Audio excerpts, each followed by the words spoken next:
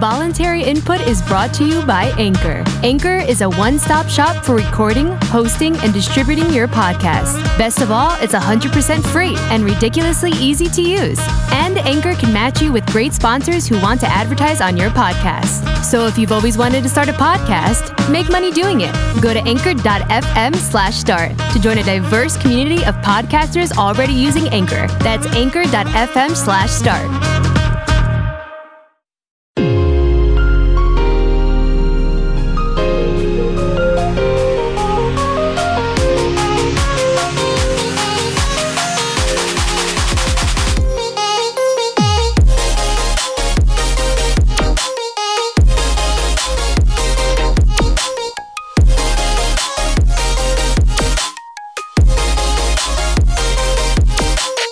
Tonight, I'm thankful more than anything to be joined by someone I consider a good friend of the show, Mr. William Stodden. Tonight, we're going to try to jump in and tackle this whole censorship discussion because it honestly has been driving me crazy the way people have been throwing it around. And I just often feel that perhaps people don't understand in America, what censorship, how it's really considered, what it really is. How are you doing tonight, sir? Doing all right. I'm having trouble with my lighting still, but trying to look like not a sick person. You mean sick as in, bro, that's sick. Here, I don't know, yeah, I got to get one of those ring things that all the kids use on TikTok. But yeah, the ring lights. And then you have those circles in your eyes. Yeah. I think I have them in my eyes. I don't know. So anyway, I think this crazy year slowly starting to wind down. Yeah. You've been holding up all right? Well, doing all right. You know, the economy is what it is. It's always going to do what it does. And right. You know, Thanksgiving was all right. So how was your Thanksgiving? It was good. I mean, my Thanksgiving was what it was every year, though. Me and the wife and kids, we always stay home on Thanksgiving Day. And we do a traditional Ethiopian meal. We never go anywhere anyway, so it was like, it's just another Thanksgiving day for us. So, what's involved in an Ethiopian, like a traditional Ethiopian meal? Well, a lot of spices that are hard to come by here, but fortunately, we found some good places in the area. There's a few Ethiopian communities here in Ohio, and some good markets. One of the biggest problems is getting the flour, the teff flour. And then there's all these different spices like mitmita, berberi, and it's just knowing how to put all that together. There's chicken involved, some eggs, injera, which is, I can't say the word, but I'm going to say it, and all my Ethiopian friends will be like, no, how many times we got to tell you? It's like a rolled bread, but it's not bread, okay? Oh, okay. But yeah, it's really good stuff, and there's a lot of food involved. So yeah, in Fargo we had a large Somali community, right, who lived up there, and so there was, I think they might have shared a lot of the, some of the same cuisine at least. Being from that their neighboring countries and all, it was amazing. There was a large, I don't know who made the decision to resettle Somalis in like northern Minnesota and Fargo, North Dakota. It doesn't make any sense. I mean, Somalia is like exactly practically equatorial, but right. And Ethiopia it's tropical. It's a tropical climate. So I'm like, when you get to Ohio, I'm sure you're like, whoa. Yeah. 4 seasons here? What is this? No. All right.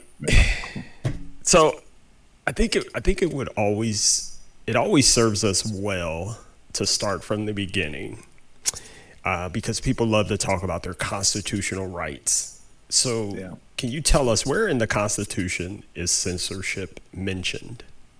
Well, the word censorship is not mentioned anywhere in the Constitution. There is no mention of the word censorship at all. In the First Amendment is primarily the place where people look for speech rights and everything. You'll find in the First Amendment it says that the Congress shall make no law abridging the freedom of speech. That's been expanded over the years to include political expression, things like flag burning. There was a major landmark case in the 1960s where some individual burned a flag on the steps of some public building somewhere, I think in Texas or something. And they said that flag burning, even though it desecrates the national flag, is a acceptable form of political speech. And usually political speech involves maintaining order first and foremost. I mean, you have a responsibility that comes with it, and the Supreme Court has always held that you have a responsibility. It's not a completely and totally infinite right. You don't have like the right to free speech without any kind of constraints whatsoever.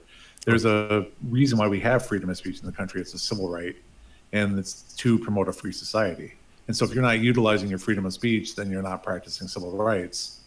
If you're promoting some, terrible thing like, for example, exploitation of children on video and stuff like that, you can be shut down for that kind of stuff, even though you might say, well, I'm a filmmaker and I wanted to show, horrible acts in my movies. Mm-hmm. You're not actually promoting anything that benefits the society in your movie, and the society has an overwhelming right to protect the safety of the minors that you're trying to depict in your movies. And so the rights of society always outweigh the rights of the individual, and the individual also can't start public disorder with their freedom of speech. You can't go out and call people to riot. Technically, I'm guilty of this myself, but you can't tell people, let's go have a revolution right now and overthrow the government. I mean, you can, but I mean, like, it wouldn't be wise. I don't think there's a law against it, but I don't think anybody's going to I don't think anyone's going to be like, okay, well, we're going to go get this guy now. He's a rabble rouser. Unless, me saying that, yeah, we need to go start a revolution, then me getting 15 people and going and bombing, a federal building or something like that. That becomes a conspiracy at that point to commit a crime. And my speech isn't protected under that situation. They can not only get me for, bombing the building, obviously, and for the conspiracy to do so, but they can also get me for, inciting public disorder with my speech. And so, I mean, to answer your question, censorship isn't anywhere in the Constitution. That's where we find our civil rights in the First Amendment is the right to free speech. But it's really important to note that the only thing the Constitution really says about it is that the federal government or the government will make no law respecting, trying to limit your freedom of speech, of political speech. And I feel that's the piece that people often miss, is the government piece. Right. Well, I mean, if we can read, let's go to the First Amendment real quick here on the internet, and we will see that if you pay attention to what it actually says, it only applies to the government. It doesn't apply to things like Twitter or Congress shall make no law respecting the establishment of religion or prohibiting the free exercise thereof, or abridging the freedom of speech or of the press, or of the right of the people to peaceably assemble and to petition the government for redress of grievance. They can't make a law that limits that, but that's really all it says. Right. And so, I mean, I wonder, like, where we get this notion that we have the right to say and do whatever we want on Twitter and social media. Well, because then it gets really convoluted later on and I apologize, I should have looked this up further, but people will always say, well, then if Facebook or Twitter takes on the role of a publisher, then that's kind of different. Do you know more about that? Or? Well, I mean, think about it. Like, if I send a letter to the New York Times or any newspaper, let's say, I don't know if there's a newspaper in there, the Des Moines Register, some little rinky-dink newspaper out in the middle of the country like Des Moines. Right. I happen to live just 40 miles north of there, so I'll just use Des Moines Register. It doesn't even have to be the New York Times. I send a letter to them and say, look, I have a real problem with, even something the government is doing, and I want you to publish this letter. They're under no obligation to actually publish a letter. Right. And I can't force them to publish the letter. I mean, the choice to publish the letter or not resides with them. And so I'm not sure, like, if Facebook takes on the role of the publisher, if that rule applies, I mean, they're under the same constraint or non-constraint as the publisher of the Des Moines Register is, to allow me to use their platform to speak my crazy nonsense. And using your same analogy, because I think this is what's happening a lot now, especially with certain political figures, where, and I've seen this in newspapers before, where it'll say the editor does not endorse any of these comments, or right. They will offer additional facts and information that may be to the contrary of your letter, but they'll publish it anyway. And I think people are missing that that's technically what the likes of like Twitter is trying to do when someone posts something and they say, well, this may contain misleading information, or here's more information about what's really happening. Well, I think that I could make the argument for the other side as well in saying something to the effect of the reason why these individuals say that Twitter ought to, they ought to not do that kind of thing. They ought not put like, a warning on the president's tweets. Now, he'll come up with some crazy nonsense. He can come up with anything. Let's take something that's completely ahistorical. Let's suppose Trump tweets that aliens have landed on the, south lawn of the White House and are preparing to take the government over. And let's say he's completely in earnest because, the guy's kind of crazy sometimes and does things like that, says crazy things. And Twitter goes and puts, these facts have not been verified. Mm-hmm. The reason why they're putting it on is because they know the reach of his megaphone on Twitter. He reaches something like 200 million people or whatever it is. So they put that on there just so people have the ability to say, wait a minute, they're right. This isn't, I don't know if this doesn't sound right, or maybe this isn't true. But his fans will be like, well, why'd you put that down there? Because you're trying to censor him. Right. You're trying to censor just his stuff. And more importantly, and this is what they always say, you're censoring his stuff, but you're leaving all of this other stuff completely alone. You're not putting any warning and labels on any of this stuff that's critical of him.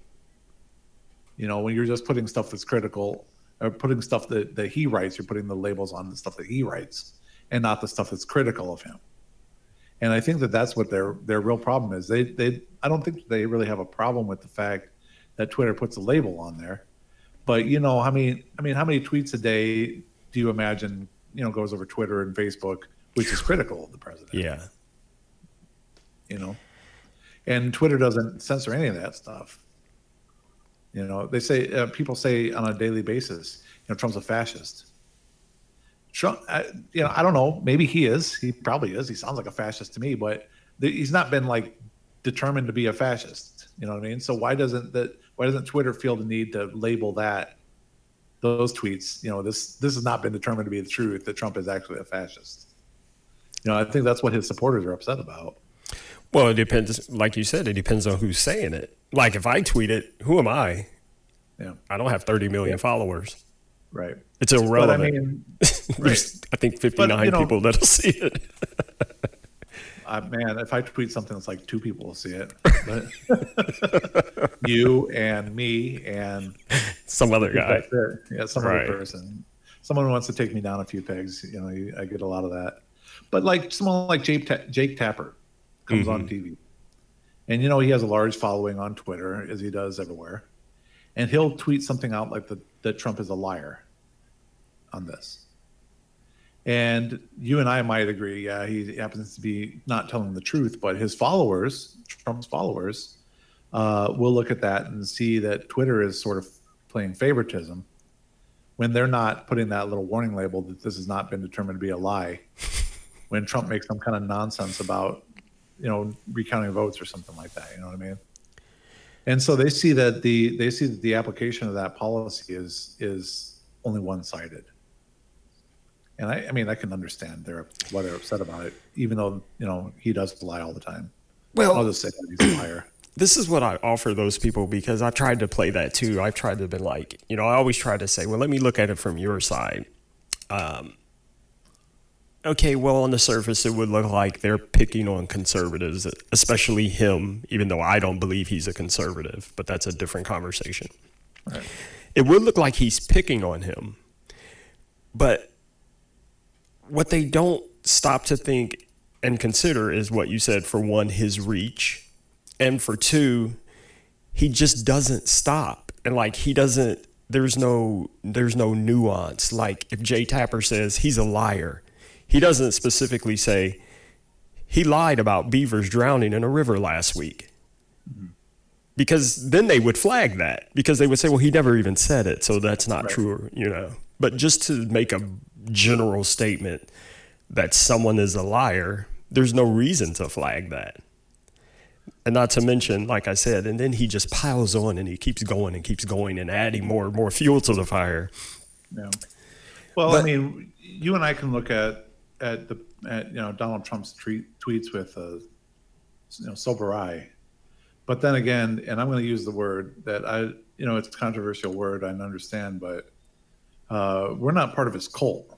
You know, we're not looking at every little thing that he says as like gospel.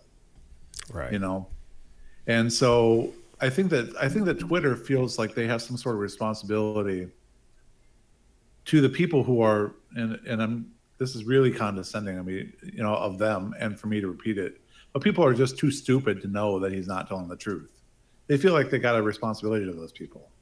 And I say, no, they don't have a responsibility. They don't have a responsibility to those people. Twitter's it's a capitalist organization. It's a money-making organization. Yeah. It exists, to make money for the stockholders of Twitter. Yeah. And so I don't understand why Twitter feels like they have some sort of, journalistic responsibility, to his followers. At this point now, it isn't even whether or not they're stupid. I think it's just a battle of wits. Now they just want to argue the point that Twitter is bad. So every time Twitter does it, they don't even care if there's truth in it or not. His supporters, they don't care. They just want to keep saying, "Big tech bad. Look at what they're doing. They're doing it again. They're doing it again," regardless of what is said. And I think that's just feeding the problem too. Well, my personal opinion of the matter, I'm of two minds on it. The first part is that they should have blacked him out a long time ago. They should have taken him completely and totally off the air. They shouldn't run his stuff. I mean, everybody knew that the guy was a liar from day one. And everything that he says is incendiary. It's designed to start a fire. I mean, when's the last time you saw the president come on and say something that was like, "Hey, we would like to celebrate our national parks this month. It's National Park Month. He does visit your national parks." He does. You don't see that kind of. He does. But you know what the problem is? It gets buried in the mountain of everything else that he piles on. Because and that's the problem. And I'm sorry, I didn't mean to cut you off, but I didn't mean to cut you off. But I get that from people too. They'll say, "You never say anything positive about him." And it's like, I tell them, by the time I get a chance to mention that one positive thing, he's already obliterated it with so much other stuff I can't keep up. He's already called all of Africa a bunch of asshole countries. Oh. I mean, it's completely. This is what we used to call unforced errors, man. It's a completely unforced error. Like, he didn't have to do that. Right. He just did it for whatever reason. I don't know what his malfunction is. And it's I get a show that too, but the thing is like, you want the guy to. They talk about how he doesn't act presidential, and all of his followers are like, "Great, he shouldn't be acting presidential. That's completely bogus anyway. We like him because he doesn't act presidential." But my thing is, like, why doesn't he act like a grown-up? Because a grown-up doesn't go around and incite every single person that they meet. And they're like, "I'm going to say the most incendiary thing that I can find to say at you right now, and if you want to fight me, let's do it." It's like he's a drunk dude in a bar trying to get into a fight with everybody. And I just don't I don't get that, But I mean, does Twitter have a responsibility then to shut him off? Does Twitter then have a responsibility to shut him off? Like a bartender has a responsibility to cut somebody off at a bar. If they're too drunk, they have a responsibility because that guy could go out and do something horrible and kill a bunch of people. Well, times a zillion with the president. Right. Does Twitter have a responsibility in that sense to shut him off? And the law currently says no. Well, then here's where the responsibility piece plays in. Do you remember there was a time, and I just had this discussion with a friend over on the book. Do you remember there was a time on social media where anyone and everyone could basically post whatever they wanted? And it resulted in, of course, pornography, because What else do you do with a new toy but first figure out how to do porn on it, right? That's what everyone. So it started with pornography. Then it quickly moved to violence. Then it moved to hate and all these other things. And people kept saying, these platforms need to do something about this. They're just letting people do whatever they want. So the platform said, okay, well, this is what we can do. Because I think people don't realize the sheer number of tweets and posts and shares that happen within an hour. There isn't enough manpower on the face of this earth to moderate everything. So technology's only solution is figure out a way to address it technologically. Algorithms. The algorithm kind of steers the ship, if you will. Yeah. And then what happened was the algorithm, it works. But the same people who were complaining that they weren't doing anything, once they started getting pointed out for lying, spreading misinformation, then they got mad. Now they're mad. Now it's censorship. So it's kind of like hypocrisy. So you can't say, they need to do something as long as they don't do anything to me. Does that? Well, that's what I get from it all. So all these people yelling censorship. Yeah. You're just mad because they did something to you. The ethic that I've discovered I don't know how long this has been going on, but it seems like the ethic in just anything controversial, is if it helps my side, it's good. Right. If it hurts my side, it's bad. And I don't really care, if it's the same thing that helps my side today and then hurts my side tomorrow. I'm going to say it's good today and then bad tomorrow. Like the example of that Supreme Court business, where we couldn't name a Supreme Court justice with 10 months before the election because it was too close to the election, and we can't do that. But Mitch McConnell said something very, very telling, and he said it. I don't know if he meant to say it out loud or what, but he said, if the shoe was on the other foot, and the Democrats were in my position, they'd be doing exactly the same thing. And he's right. He's absolutely correct. Yes, he is. Because that's how you play the game. And it's only hypocrisy. You see, it's only hypocrisy if you're on the losing side of that discussion. And I mean, we don't have a one rule for everyone type of scenario except for help your own side. I mean, that's our new ethic: help your own side. Mm-hmm. And it doesn't really matter what you're advocating for. Hey man, these same people who are so upset about Twitter shutting them down were the same exact people who 15 years ago were calling anti-war protesters traitors for speaking out against the war. Right. And they're the same exact group of people, the same mindset, the same America first. We like the eagle, we like the apple pie, and if you don't like it in this country, then you can get the hell out. These are the same exact people who are now on the losing side of that discussion, and all of a sudden it's a terrible thing. But the censorship aspect is one thing, but you almost have to ask yourself, is it really that bad to have censorship? I mean, why is it so bad that we have censorship is what I'm saying. Why is that a bad thing, And that's a really dangerous question to ask, but it's a sincere question. Like, it really makes me think, like, why are we so against censorship when the people we might be censoring could be dangerous, individuals, or people who are just interested in violating, social order, Well, that was like the backbone of most people's arguments, was because at the time it was mainly YouTube getting picked on. And a lot of people may not remember this, when we started seeing the rise of like ISIS. Because of the way the algorithm works, you watch a video, it says, hey, you like that? You might like this. You like that? You might like this, and so on and so forth. Well, anyone could put up any video.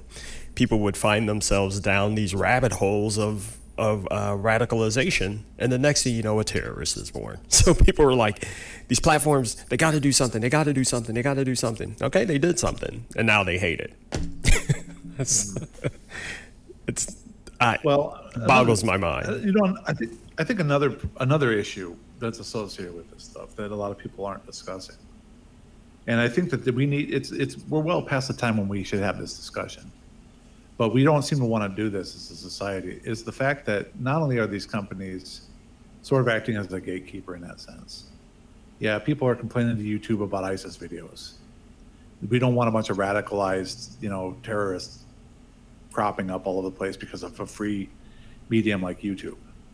But it's not really free, though. That's the thing. These companies are making billions and billions of dollars every single year, and they're utilizing our interaction with one another over YouTube, Twitter, Facebook to make their money. And so we have to ask ourselves, like, are we actually getting something of value for the benefit that we're providing that company? My personal data is all over the place. I've given up on the notion of keeping my personal data private. I mean, that's ridiculous. I don't know why it's always a privacy conversation. Yeah. But they've sold it. I mean, they sold it 10 years ago. I had a Twitter account since 2006, I guess. And, my personal data was sold 14 years ago when I opened the Twitter account. Because I gave them my name, I gave them my address, or, my birth date, I gave them my email address, and, I gave them a phone number to validate for my own safety, my account, and supposedly it's a security feature, but like, look what you're trading for that. At what point do these companies have a responsibility? Now, this is the conversation we should have.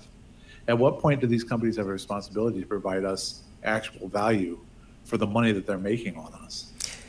And that's what I was talking about earlier when I tweeted that. When people say, they complain about especially censorship and social media in general, I often feel like I come across like I'm defending it when I'm not, because the problem really isn't algorithms, it's capitalism. So like you said, why aren't people having more of the conversation of, what is the value in this? What's the trade-off? How are they making so much money off of this? Right. But then what happens is, because we're all humans, people go, well, how do I make that money off of it? So, because I can tell you, for me personally, God's honest truth, when it comes to my information on the internet, I kind of really don't care. And I do believe there's value in it for me. I like targeted advertising because I see the things I want. I do see the value in it for me. Like, will I apply that to everyone? No. But for me, it works. I like the targeted advertising. I like that I see what I want to see when I want to see it. Because I never liked the whole, when you're watching TV and there's commercials coming on back to back that have nothing to do with you. Or back in the old days of the internet when you had to sit through ads and look at ads that I don't care about this stuff. Thanks to targeted advertising, I don't see it anymore.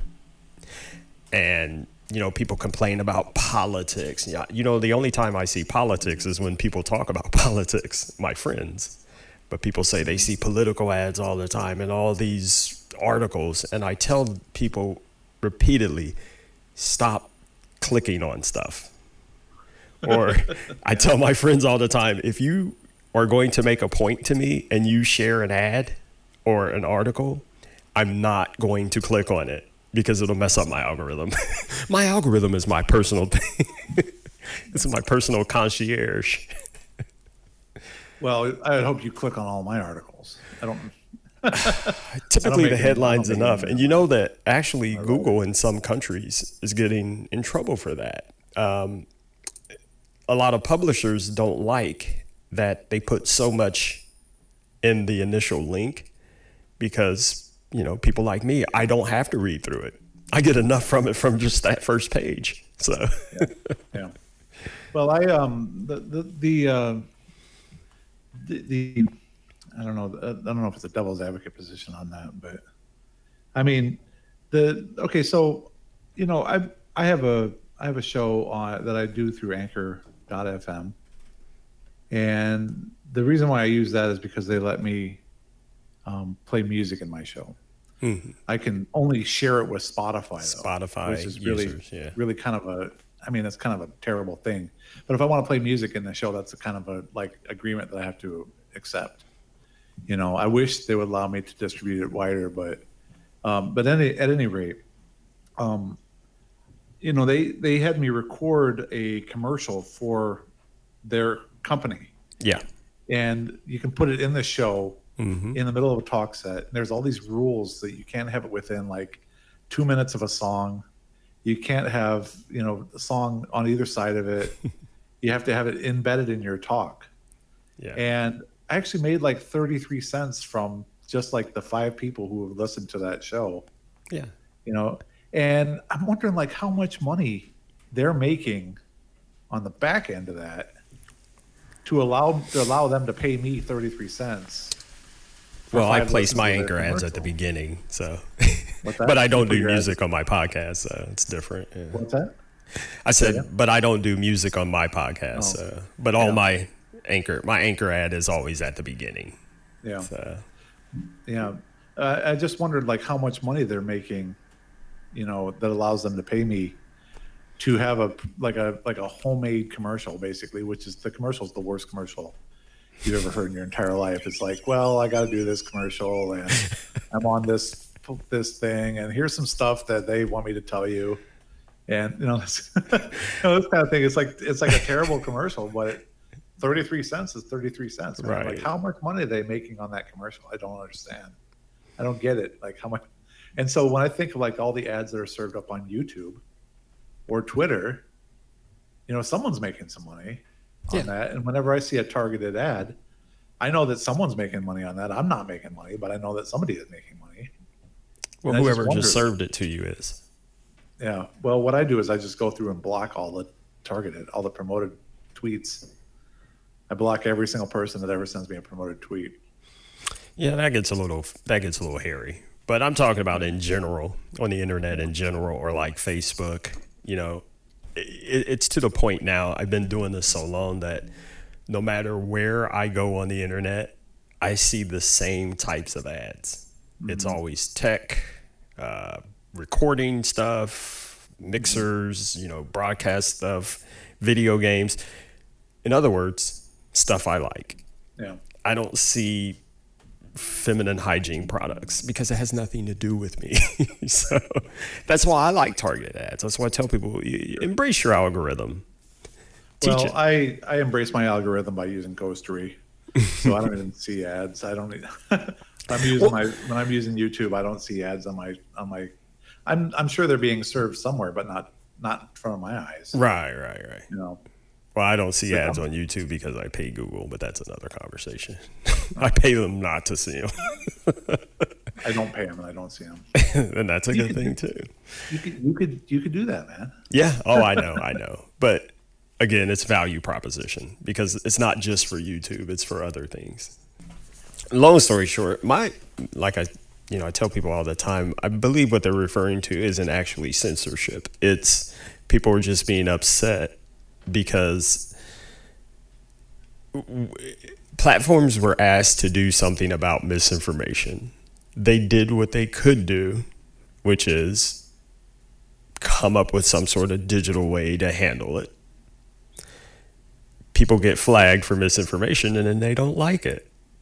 And that's the bottom line. And that's not censorship. Because I will tell you, I don't know if it's ever happened to you. I've had it happen to me twice where I posted something and it got flagged. And you know what I did? I said, oh, I was wrong. And I took the post down. Right. I don't understand what's so hard about that. Yeah, I remember back when the president had mentioned that we should inject bleach to fight COVID, Oh, my God. He was just joking. Yeah, he was just joking, sure. I mean, the same way a person that doesn't know the thing one about medicine jokes about performing a medical procedure, Yeah. Oh, yeah, they need an appendectomy, okay, so here's what we're going to do. We're going to put a knife down there, whatever. But anyway, I mean, these are times when people that don't know should just shut their mouths and let the people who do know talk. But I digress. At any rate, I had mentioned, I wrote an article about how QAnon, this group, the shadow group, is talking about these radical treatments or interventions for dealing with COVID, in the house, and how you had to use how you had to drink man, I can't even tell you what the name of this stuff is anymore. It's like liquid silver and a cleaning product essentially. And I said something on Twitter some offhanded flippant comment or maybe you could just drink bleach, and Twitter looked at that and saw that and said, oh, well, the algorithm said, oh, well, he's advocating self-harm here. And so they hit me for it. I mean, I understand, but anyone reading that tweet, any human reading that tweet would be like, oh, well, he wasn't actually saying that anyone should actually go out and drink bleach, but the robot picked it up. And I think that's an important thing that I think a lot of people are missing. Humans aren't sitting there reading your tweets. And I think that's what people, when they throw around censorship, they think there's a room of people sitting in Twitter going, well, we're going to take that down because we don't like this guy and we're going to flag it. There's 8 people in a room. They're all Democrats. Yeah. Oh, yeah. Well, there's the president lying again. Flag that one. But you made an excellent point there.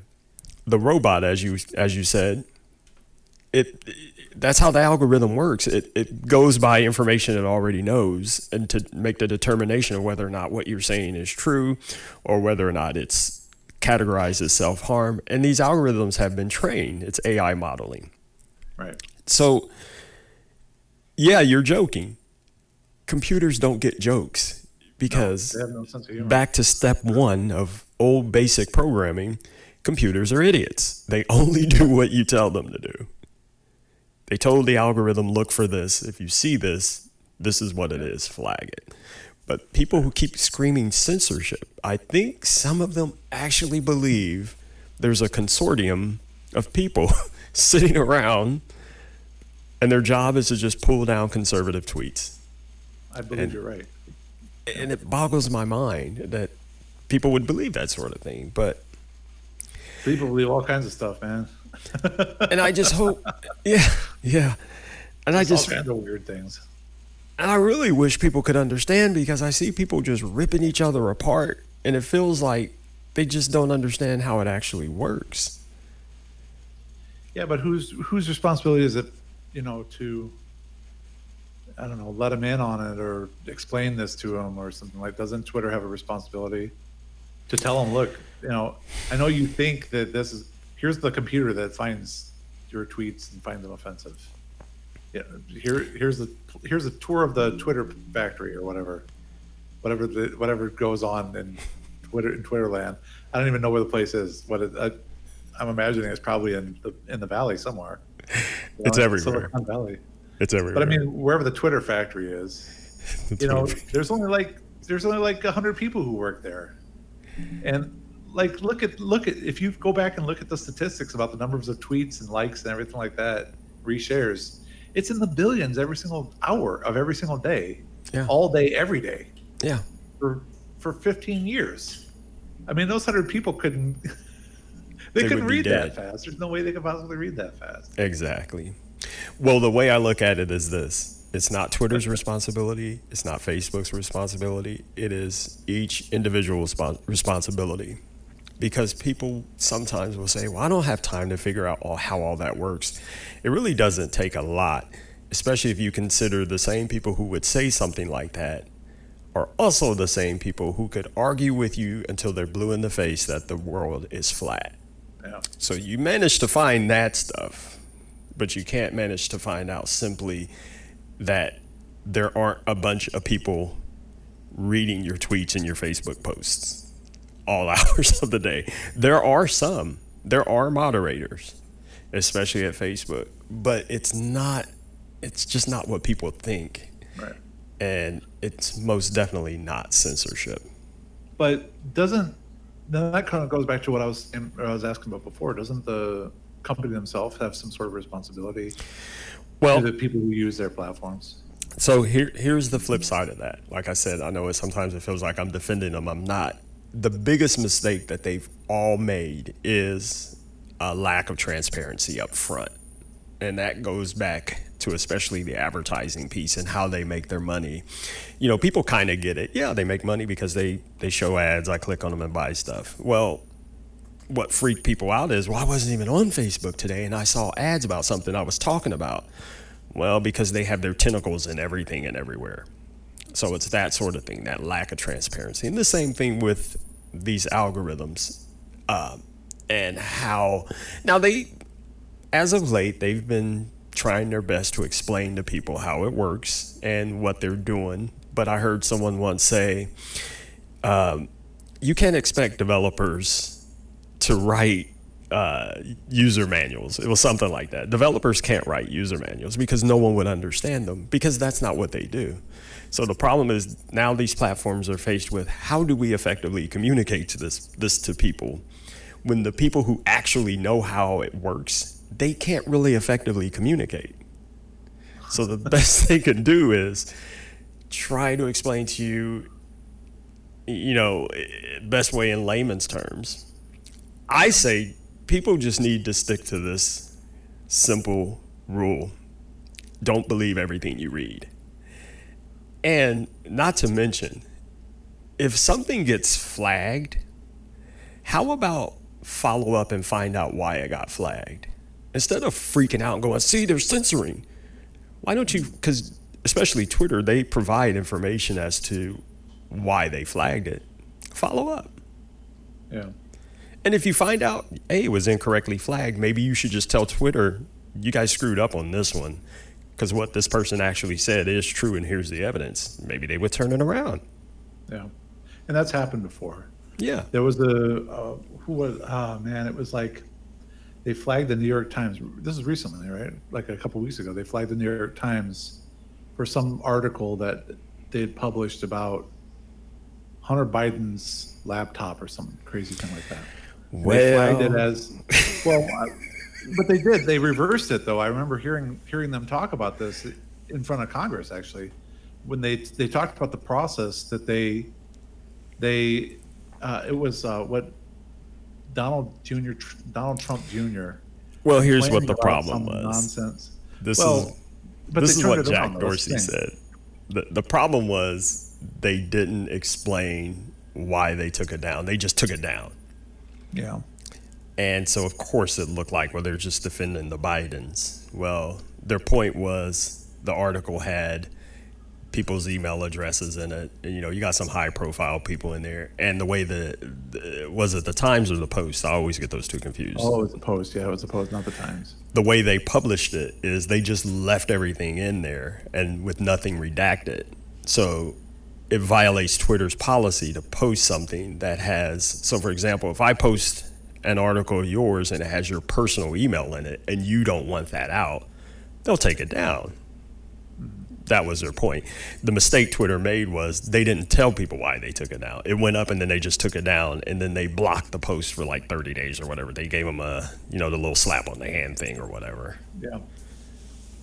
Well, I mean, I always come back. I can't get over the point. I have to come back to it. It almost feels like for the amount of money that they make, Twitter, Facebook, Instagram, TikTok, whatever, for the amount of money that they make on their platforms. And nobody can deny that they make tons of money. They make profit hand over fist. And for the most part, I mean, you can correct me if I'm wrong here, but I don't think I am. They're self-regulated. Oh, they are. What other industry do you know that is allowed to make that kind of money and self-regulate? Cable companies. Industry.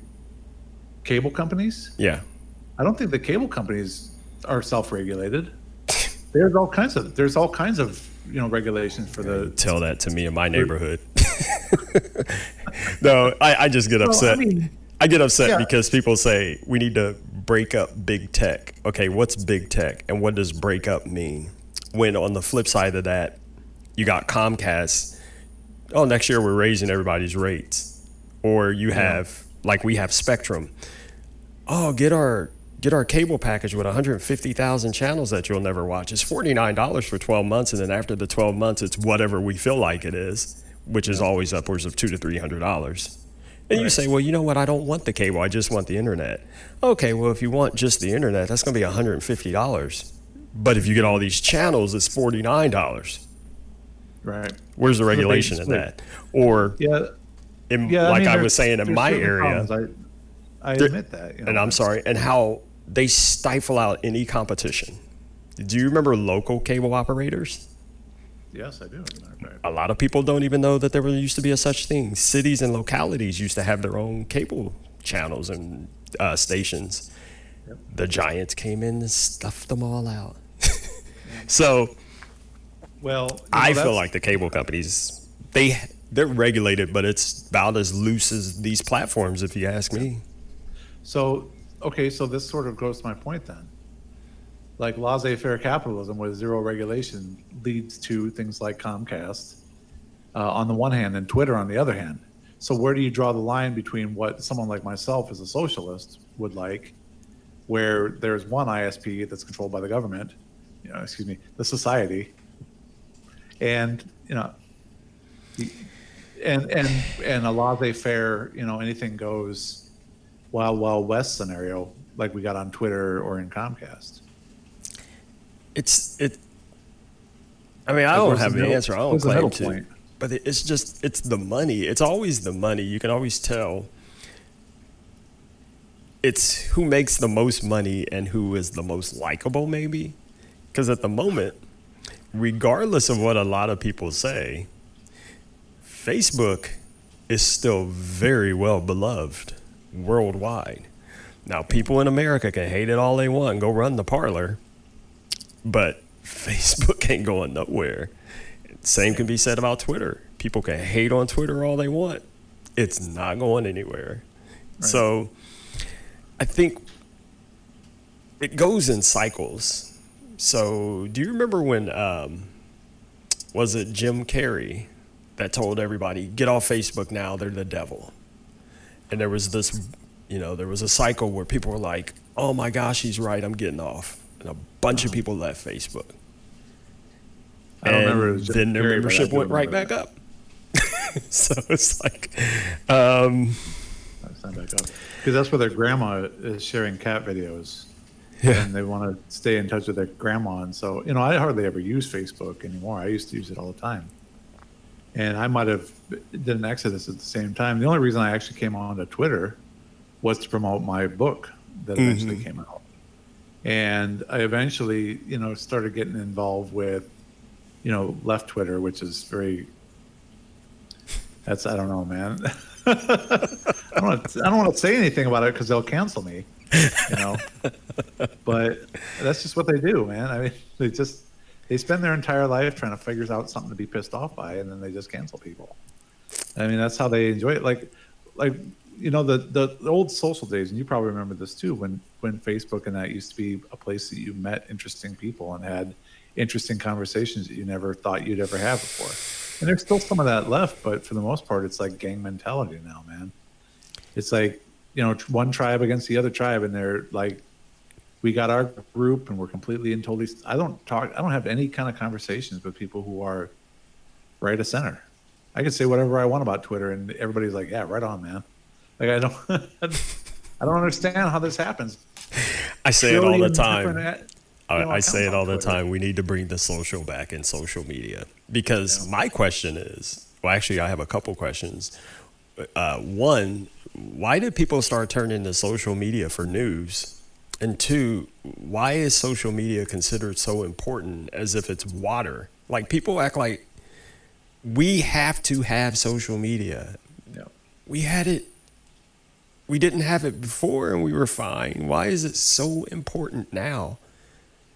Well, if you want my opinion, to answer your first question, the reason why people turn to social media for news is the same reason they used to turn to the Daily Show for news, because it's more edutainmental. Is that? Yeah, that's a good one. Yeah, edutainmental. Yeah, it's like educational entertainment, but it's more of that, whatever that word is, than the nightly news. I mean, the nightly news is boring on the one hand, or it's all like pure like fire,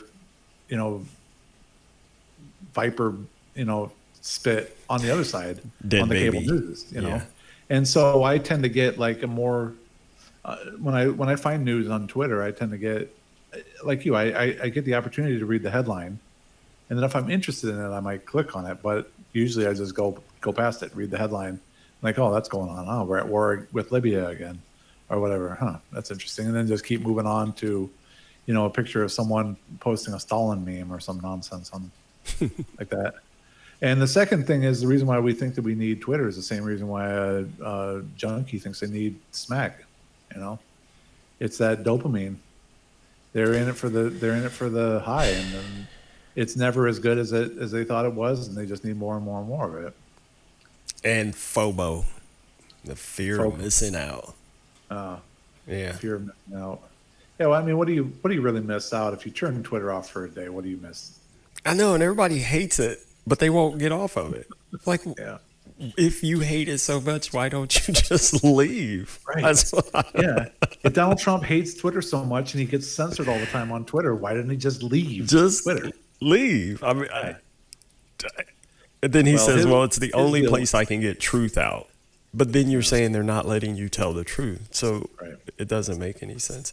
And I didn't mean for this to be a pick on him night, but it just so happens he tends to be the biggest culprit of all this. Well, he's the biggest elephant in the room anyway. I mean, when you're talking about Twitter, of course, you're talking about Donald Trump. People were talking about his followership falling off. I never followed him on there. So, and you didn't have to, really. No. Yeah, because everybody else is tweeting his stuff. It's ridiculous, man. But, I've always said, for him, it's a little bit different than it is for you and me or for one of his followers. Yeah. In that, they receive words from on high via Twitter. And you and I might look at it and laugh at the stuff that they're listening to because it's ridiculous, But for him, it really is his oxygen, that sort of attention. And it doesn't matter if it's positive or negative. He could be having a great day if he's being censored with every single thing he tweets. Right. He's having a great day because people are paying attention to him. And as long as people are paying attention to him, they're not paying attention to other stuff going on in the world. They're not paying attention to what the left hand is doing because he's over here doing some kind of magic with the right. Right. And that's how he works. That's how he operates. And so the way that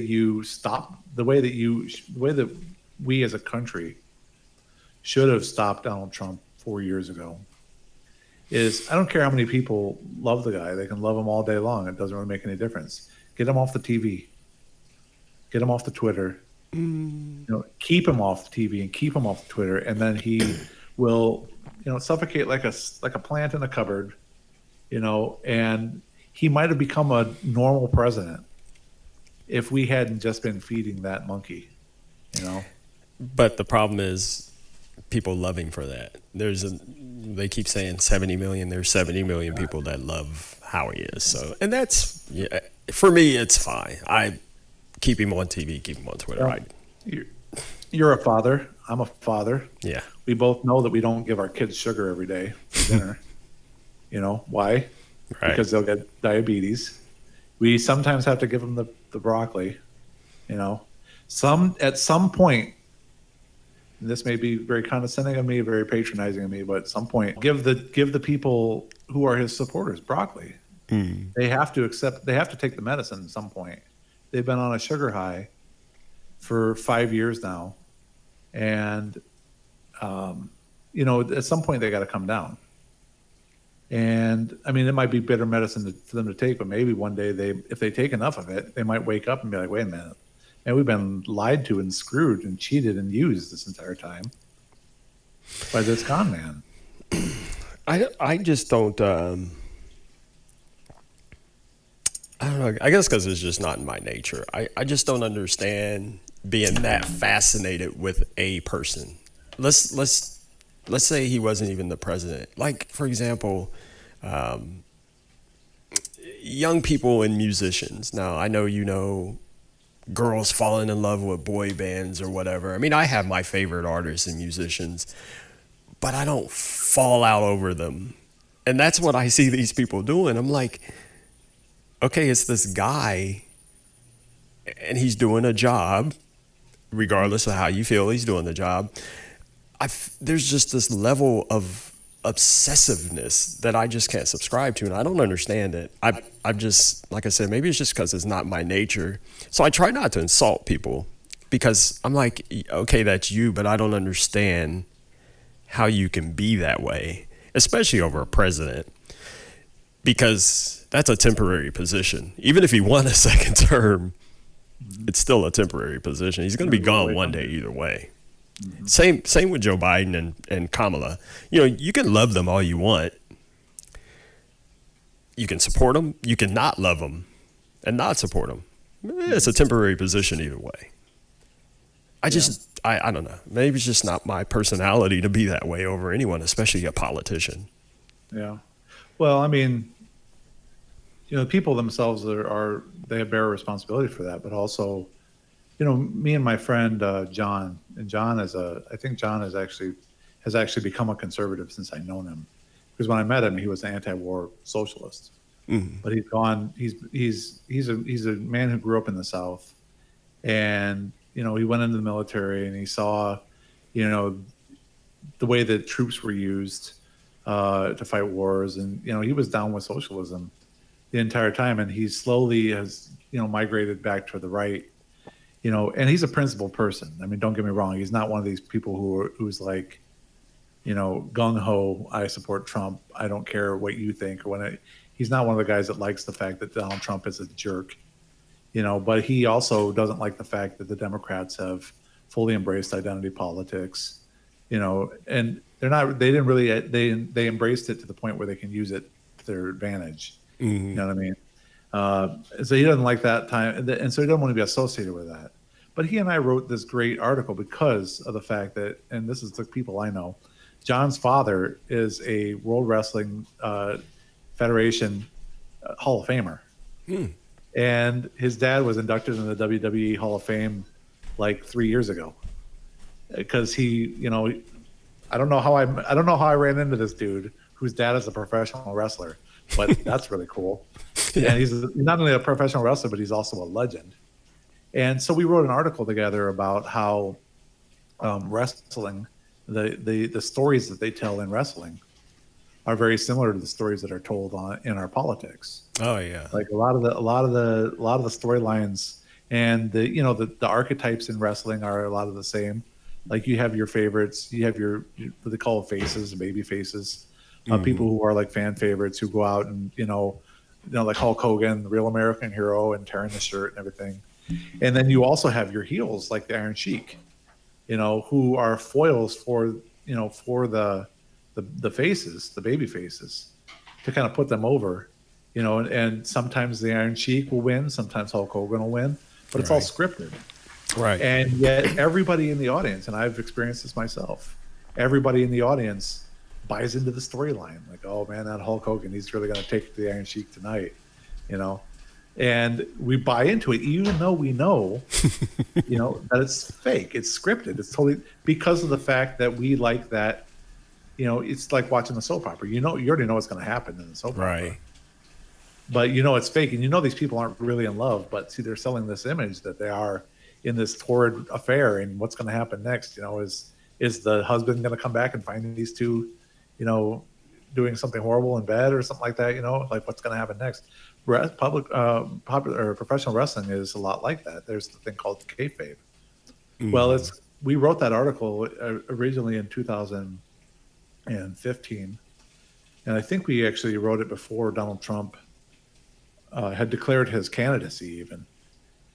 And because of the fact that Donald Trump then subsequently declared his candidacy and, then ran in the primaries and did everything that he did and eventually won, the article sort of took on legs. It was cited by, I don't know how many people on the internet. You can find this article all over the place. It's like, Politics by Kayfabe is what it's called. And if you just Google it, you'll find like 15 different hits of different people who have used this article. Because of the fact that we're saying that this sort of kayfabe, this sort of willing suspension of disbelief, is what people engage in when they're involved with politics. We all know that Donald Trump and Hillary Clinton, hung out together before they ran against each other. There's pictures. The Clintons were Trump was at Chelsea Clinton's wedding or something. Yeah, there's pictures of them hanging out together, and they were best of friends. So how is it that they're able to go on TV and be like, okay, wink, wink, nudge, nudge. Now we got to be enemies for the crew, for the people. But the thing is that I know it's fake. You know it's fake. Everyone who's seen the picture knows it's fake. And yet there is a set of the population, for some reason, man, and I don't get this, and this goes to what you were saying, that doesn't know it's fake, that actually thinks that, electing Joe Biden this year was the resolution of an existential crisis that we're all facing as a society.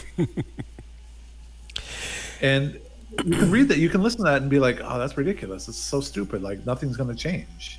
The institutions of the government will continue to grind ahead, regardless of who's at the helm, Right. And they're going to continue to do good things, and they're going to continue to do horrible things.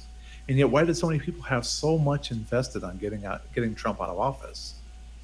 And then why did so many people on the other side have so much invested in keeping Trump in office? It's because they have forgotten that it's all a show. One final thing I'll say about this, man. I posted a graph, and maybe you can link the photo in the show or something like that, so that people can take a look. It's pinned on my Twitter account. That shows the net worth breakdown of the people in the House of Representatives. And let me see if I can find if you go to my Twitter profile, it's my pinned tweet. It's right at the very top. It's a picture that shows the net worth breakdown of the people in the House of Representatives, the 116th Congress, which is right now. Oh yeah, and actually, when you posted this, I was going to say I remember seeing something like this before. Yeah, I mean, when I did the research and found the actual data from OpenSecrets.com or .org or something like that. You can just type in Open Secrets, all one word, and it'll take you there if you really want to go to see it. But that's all their data. The data that was used to draw that picture is all from Open Secrets. It's from one source. It's from 2018. Their net worth in 2018. I had to do a little bit of digging on a few cases, but for the most part, I got almost everybody. I left out 20 people because I just couldn't find any data on them. But if you look at that, like the top 20% of the income net worth quintile, the top 20% represents something like 2/3 of all the members of the House of Representatives. Like, they're all super rich. And see that bar that's most far to the right? Mm-hmm. Those guys are literally the 1%. They are quite literally the 1%. The 1%. And the next group up is the 4% below them. So that's the top 95% of wealth is represented by that many seats in our House of Representatives. And I just looked at that and I'm like, holy cow, man, I couldn't believe it, because I had a sense, but going into it, that's what it would look like. I didn't know it would look like that. I mean, it kind of blew me away. So they're all rich. Well, the question then would become, they're all on the same team. They're not on our team. Well, of course, the question would become, well, where do they get their money? Well, those aren't congressional salaries. Net worth, so it wasn't from campaign contributions. Yeah. No, it's not from salary. It's their assets. It's the assets minus the liabilities that they have. The top guy, this guy Gianforte from Montana, is worth something like, for crying out loud. Well, I have it there on the picture itself, what that guy's worth. I couldn't believe that when I saw that. It's like something like $300,000, man. Let's see what it is. But GM4 is there a problem with being $189 million? But is there a problem with being wealthy? What's wrong with being wealthy? What's wrong with being wealthy? Well, they're making laws that affect the lives of poor people. They don't know what poor people live with, and so there's no urgency in the House of Representatives for poor relief, or for support for poor people or poor. They do it basically to keep the poor off their doorsteps, begging them. Mm-hmm. But otherwise, there doesn't even have to be a conspiracy between the House of Representatives and the wealthy in this country, because 2/3, as you can see in that picture, 2/3 of the people in the House of Representatives already think like the wealthy because they are already super wealthy. Right. And the median income is represented by that little pink dot on the left side there. The squiggle. Yeah, that's half of the people in the United States make less than that guy. And the other half of the people in the United States make more than him. But in Congress, as you can see, this is he represents he's like in the 20%, the lower 20% of the membership. And so, yeah, I mean, the thing is that we think that we've been told for so long to believe that we actually have some control over this political system and that they govern in our interests and they govern in our names. And as a matter of fact, unless you're part of that, upper 20%, they're not. You couldn't get a majority for programs that, are not in your interest. But can you say for a fact that just because these people are wealthy, that they don't care about the people? I mean, when you have to talk to them on an individual basis to understand. I mean, just because someone, sure. I know some wealthy people and they don't think like that. So. No. But that's a fair criticism, though. But I'm unemployed currently. I'm a former college professor. I'm not sure. I've never asked you how much money you make, but I imagine it's probably not $15 million a year. Well, I won $150 million, but the state won't give it to me. No, I'm just joking. Well, me too. But the thing is, what I'm saying is that you and I could talk to one another, and we're on the same wavelength because we have the same basic. Economic experience in our society. I used to be in the middle class. I used to be a person that was a professional, before I was sort of priced out of that market. You and I have the same, economic commonality. We come at it from the same place. You know what I'm saying? And right, we share that. And so if you and I were to get together and decide policy, of course we would think, well, okay, so what's in the interest of people that we know? I mean, what problems have we experienced in our lives, and how would we resolve those problems? You and I have never experienced the problems that people that make $189 million a year have experienced. Never, not a day. And I swear to God, man, I know that if you made $189 million, you would not be talking to me right now. All right, well, you would be some blue check on Twitter, and I don't think I'd ever be on your show. Yeah, you know what I'm saying? Right. And so, if you and I were to try to have that conversation, if you were ultra rich, it would be a completely different conversation than you and I can have right now.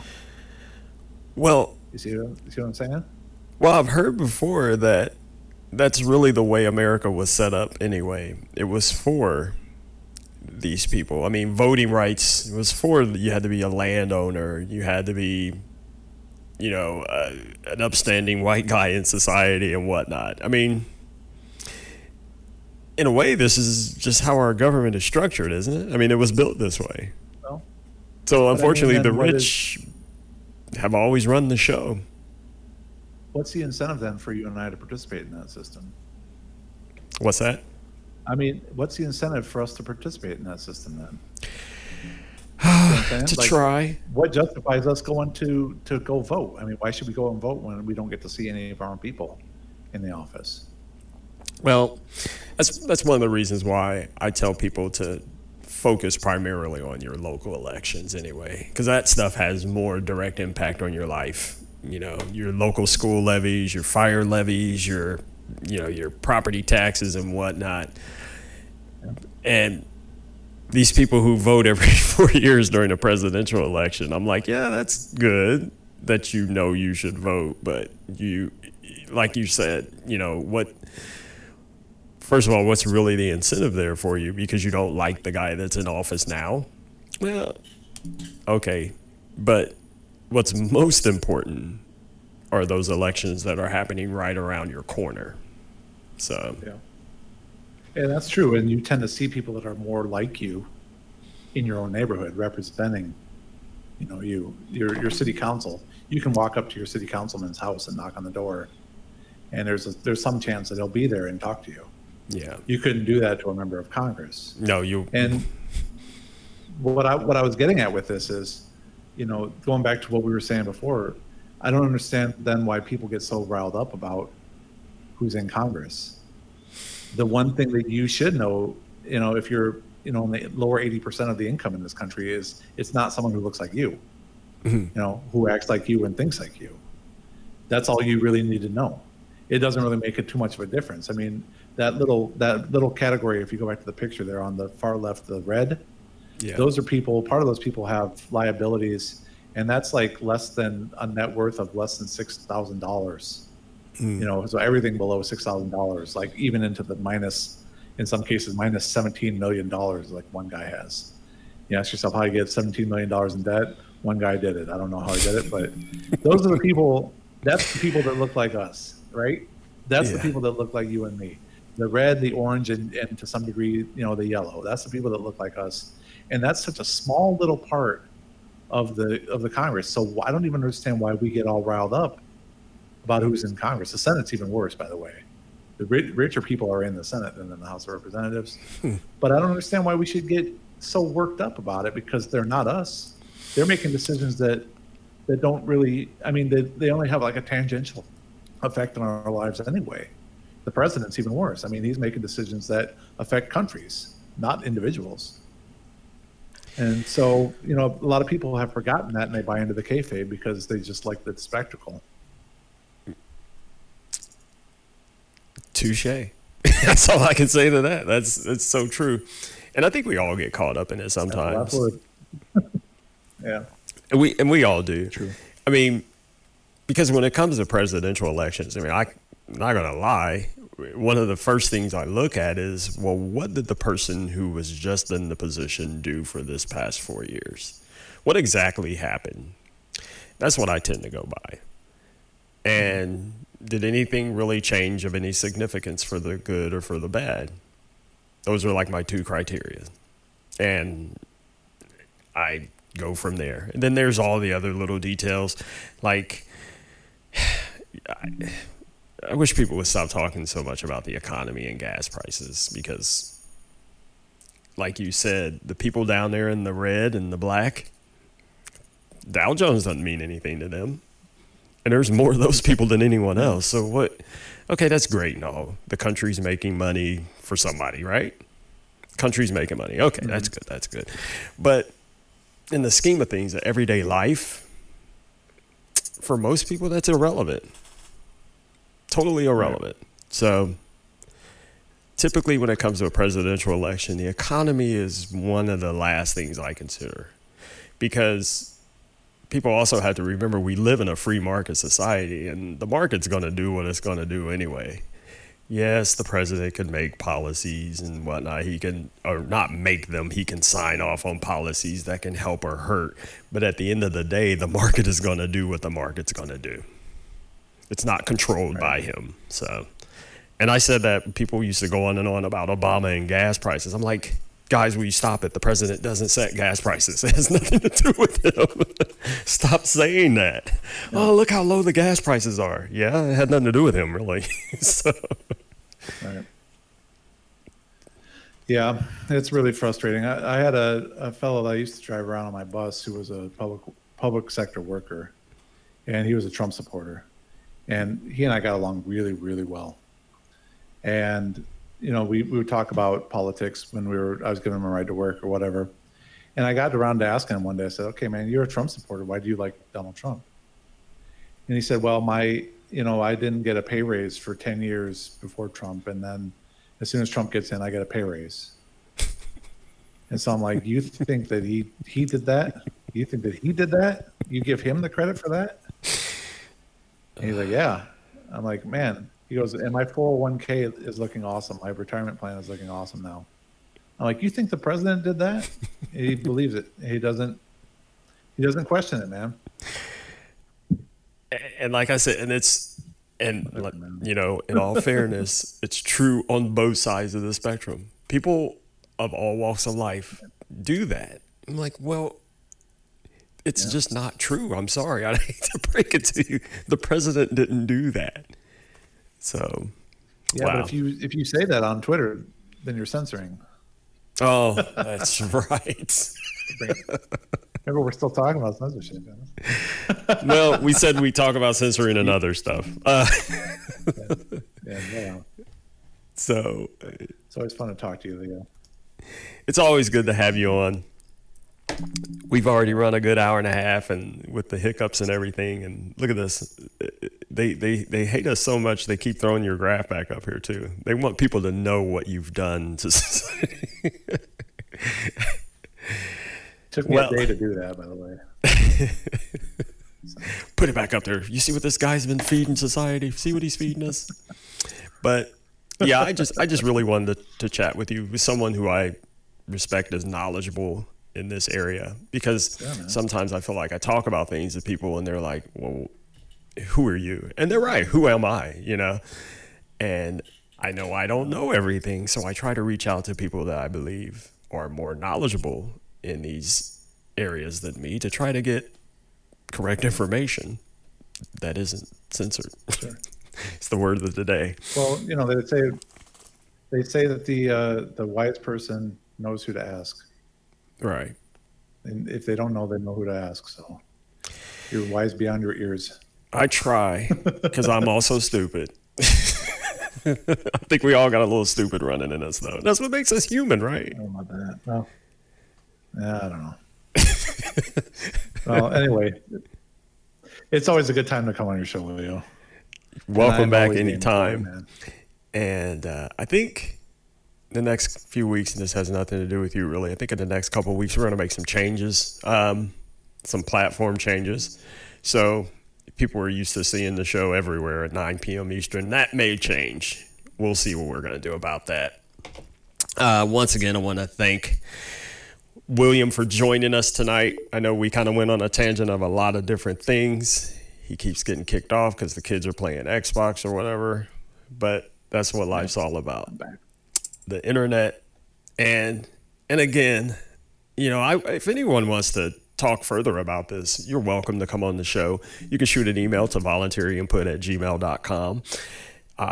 You can throw anything in here you want and let me know what we were wrong on or right on, or, you know, what you feel about it. Because like I said, honestly, I just think people keep throwing around the word censorship and it's being misused.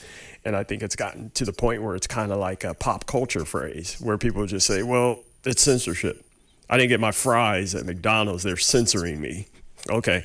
So it's just gotten that bad. Like, you're not being censored. That's not censorship. So anything else you want to add or plug? You said you got a podcast on Anchor now. So welcome to the family. Yeah. Oh, thank you. What's it called? Yeah, Supernova Earth is a very old podcast. I always like to tell the history of that show. Back in 2004, we started a radio show on college radio, and we would take the episodes of that, and we record them with a digital recorder, and then we'd post them on the internet. And we would hold them in a certain directory or whatever, and then we'd send out XML feeds to aggregators. People would, you know, they would subscribe to the XML thing, and it would pull our show down whenever we posted a new one. Well, they didn't have a name for that back then. You know, this is 2004, 2005, but they started calling it podcasting after we started doing it, which, I mean, pat myself on the back there. I believe Apple coined that phrase. Well, sure, because they had the iPod. That's where it came from. And actually, and I'm sorry, you know, I heard the history of it was Apple didn't even call it that. People just started saying that, and Apple said, "Yeah, you're running a podcast." Anyway, go ahead. Yeah, maybe they had a marketing guy that would be like, wait. They just used the word pod. We have something called pod. Exactly. But I mean, it was like a whole community of people who were involved with making this technology popular. You know, and some of the earliest podcasts were like the NPR's podcast, which I think is still running. And, you know, there was only like several hundred podcasts in the whole world at the time. But this is not too long ago. This is like 2005. Yeah. There was like just a couple hundred podcasts. Well, the Creepy Sleepy Show, which is our show, started podcasting on a podcasting basis like a couple months after they coined that phrase, podcasting. So the summer of 2005, we started doing the Creepy Sleepy Show. My buddy, who now works for CBS, he did, I think, 100 episodes of that show over the years. And the Supernova Earth show was when we stopped working together because I moved away from him, basically. And it was pretty difficult to do it online and do all the technical stuff and everything. I started my own show called the Supernova Earth Show in 2006, So Supernova Earth 1 was 2006. So even in the darkest, earliest, misty days of, internet broadcasting, what's now called podcasting, I was there doing Supernova Earth. Well, fast forward to 2000, I did 24 episodes in the first run of the show. And I was trying a little bit different formats, and I just sort of got burned out because I was putting a lot of work into it and nobody was listening to it. Right. 2020 comes along, and here's an opportunity for me to restart the podcast. And so, it's Supernova Earth at gmail.com is the email address, and you can hear Supernova Earth on Spotify. If you got a Spotify premium account, you can listen to all the songs. And if you have just the free account, you only get like a sampling of the song, which is kind of weird, but the show is what it always was, a music and commentary show. And we're going from there. Gotcha. That sounds awesome. All right. Yeah. Well, I'll have to look it up here. Yeah. I'm trying to pull up Anchor for you, but it's going a little slow itself tonight. Maybe it's me. I'm interested in the way that podcasting has evolved in the intervening time when I did the show beginning and when I'm doing it now. And so now my show sounds rather anachronistic because it still follows the format of the original show back when that was the normal format for a podcast. Mm-hmm. And now, we've talked here for over an hour, close to an hour and a half. That would have been unheard of back in the day to have two people just have a conversation on video that's streaming live, to however many people are watching the live stream right now. That'd been just completely unheard of, but things have changed, man. We've progressed as a society. Technology, it evolves, and it's a good thing. Some people get upset about the way technology evolves, and it moves so quickly nowadays, especially. Some people like Elon Musk thank aliens for that, but it is what it is, because what comes with that evolution is better tools, which are often easier to use. So that's the trade-off. We did a commercial about not being able to give up your tools of the trade. You can't give up your iPod. Once you get one, you're sort of locked into it. Yeah. So, right on, man. All right. Well, I think we should go ahead and wrap it up here. I think we've hammered away at it long enough. Join us here every Tuesday night at 9 p.m. Eastern. I'm not going to say all the platforms because I think everybody knows by now. But more than anything, as usual, you can also tune into Voluntary Input on Anchor. And to be honest, that's kind of what part of the decision making is. I think we're going to start pulling the show back down to be more of just a podcast again. The streaming's cool. I mean, I've gotten a lot of great feedback about the streaming, but there's some other tools in the works, and we'll see from there. So thanks again for joining us again, Doc. And as always, you're welcome back anytime you want to just come and complain about something or chat about anything. So. That's what I do best, man. Either way.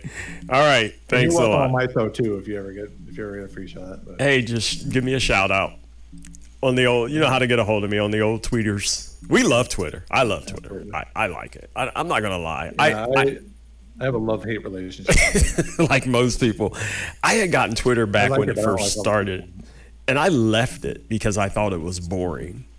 And I deleted my account. Then I just only recently got it, started up again. So, and then I started, like I said, I gamed the algorithm to get what I want, and now I love it because I meet a lot of interesting people on Twitter. So, all right, I do too. A lot of weirdos. I love weirdos. Maybe that's why we get along. I don't know. All right. You can have them all. Thanks a lot, guys. Again, if you have any comments, show ideas, or whatever, just shoot them to voluntaryinput.com or voluntaryinput@gmail.com. And, of course, visit the website at voluntaryinput.com. Okay, see, I'm getting tired. Good night. Take care. And wear your mask.